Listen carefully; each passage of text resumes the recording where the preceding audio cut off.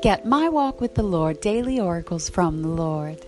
My Walk with the Lord is a personal journey through the garden of your heart with 365 biblical oracles of God to grow closer in your daily walk with Jesus.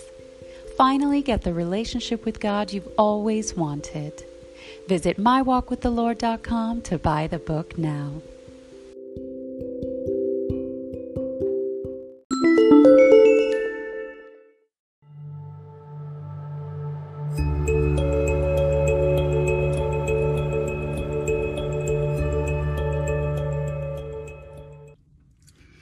Hello, beloved children of God. We are back with Scripture of the Day, reading Psalm 131:1.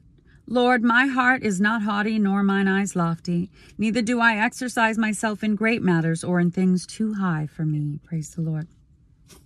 This is a profession of humility, because some people can get very puffed up in pride and high-minded in their achievements, in their possessions and things like that.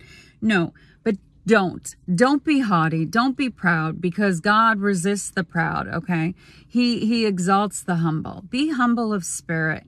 Be always willing to learn, especially from the Lord. I want to say supple in your spirit, in a willingness to learn and make adjustments to your character, because God is transforming you into the likeness of His.